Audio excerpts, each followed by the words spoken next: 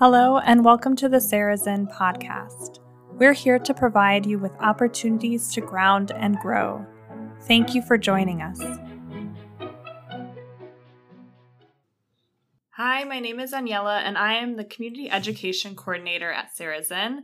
Did you know that October is Domestic Violence Awareness Month, or as we call it, Domestic Violence Action Month?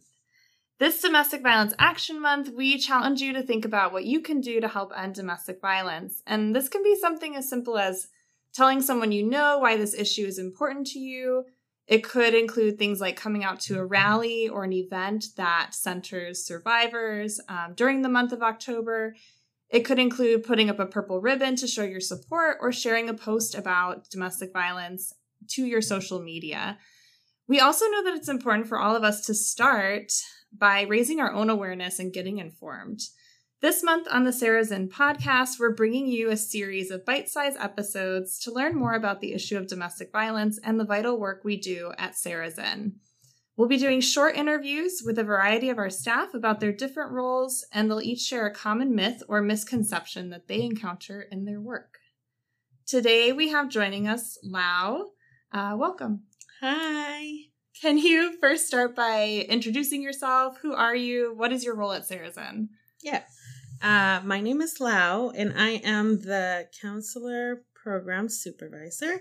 So I oversee the counseling program. Our counseling program has two branches. We have the Child and Family Counseling Team and the Adult Counseling team as well. And today we're actually going to focus a little more on the Child and Family Counseling team. So can you tell us a little bit more about what that team does at Sarazen, the work that they do?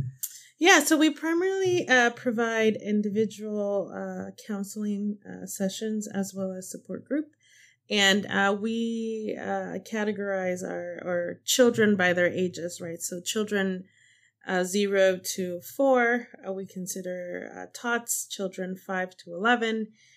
We categorize as children, and then our teens fall between the ages of 12 and 18. And sometimes, depending on how many families we're serving and the need, but we will also create a teen group, which is between the ages of 11 and 13. So like I mentioned, we provide individual counseling and group support. And for children under the age of 5, we provide parent-child psychotherapy, which is a modality of therapy that really focuses on the relationship between the parent and the child, right?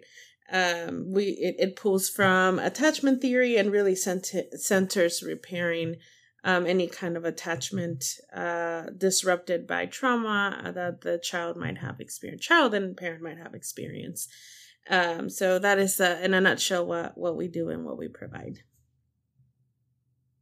Yeah, thank you for sharing more about the work that team does with children and also with parents, and sometimes together with parents and children in the session together. So for our myth-busting series this month, we asked you to think about one common myth or misconception that you frequently encounter, your child and family counselors frequently encounter about the work that they do with parents and children. So yeah, I'm happy to talk about this a little bit.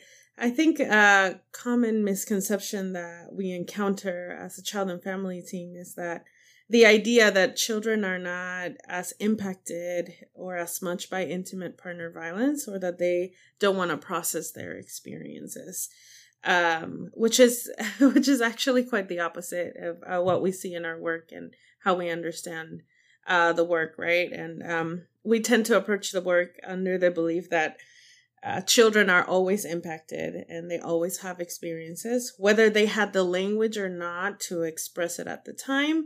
It doesn't mean that there wasn't an experience, right? We also want to be mindful and aware that there are little ears in our surrounding spaces, and careful when an adult may be sharing about their experiences of violence and abuse, and why in a given session we might choose to put the children in childcare or in a separate playroom while we're meeting with a parent. And really, in our experiences with children, like I mentioned earlier, there's just actually a lot of awareness around their circumstances. And oftentimes children are ready to either play about it, talk about it, or both, right? And sometimes it's just a matter of giving the tools and the language to parents to be able to do that with their children and reinforce the relationship that is already there, right?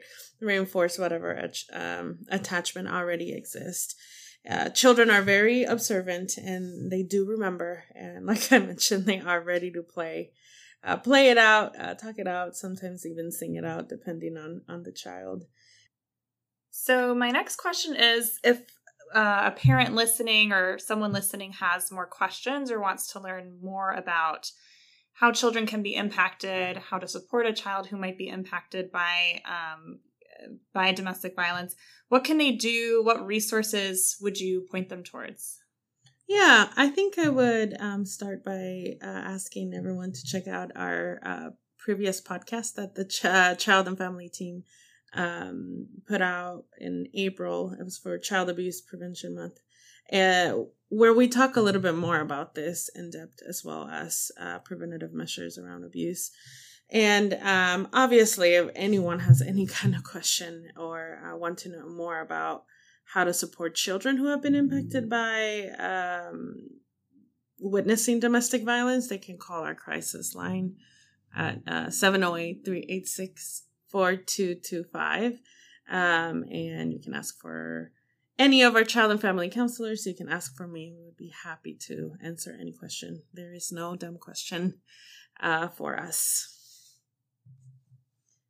Thank you. Thank you for sharing those resources. So before we sign off on today's episode, my last question is, what is one thing that you love about the work that you do?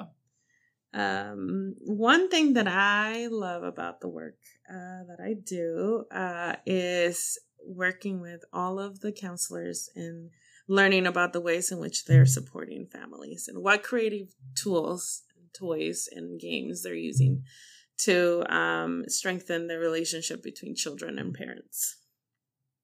Wonderful. I love that answer. Yeah. There's a lot of mutual learning amongst the counseling team and the counselors and advocates. So that's a really, great answer. So thank you, Lau, for joining us. Thank you, listeners. Thank you, listeners, for joining us for this episode. And don't forget to follow us, particularly for this month of October, but also check out past episodes. We're on Spotify, Google, and Apple Podcasts. So tune in for the next installment of this mini-series coming out next week. If you have questions, again, about any of the information you've heard, feel free to check out our website, sarahsin.org, or call our crisis line at 708-386-4225 to speak with an advocate. Thank you, and we hope that you'll listen next time.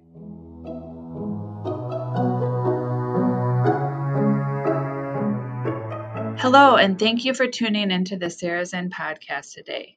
I'm Katie Hickman, the Director of Development at Sarahsin. I would like to invite you to join us on Saturday, October 16th for Stand Tall with Sarahsin. Stand Tall is our annual fundraising event, which will be held at the Oak Park Country Club. The evening will include a short presentation on Sarahsin prevention programming and the Youth Committee. Join us to show your support for Sarahsin and learn more about how to end the cycle of domestic violence within the community. Event information and safety protocols are available at sarahsin.org. We hope to see you there.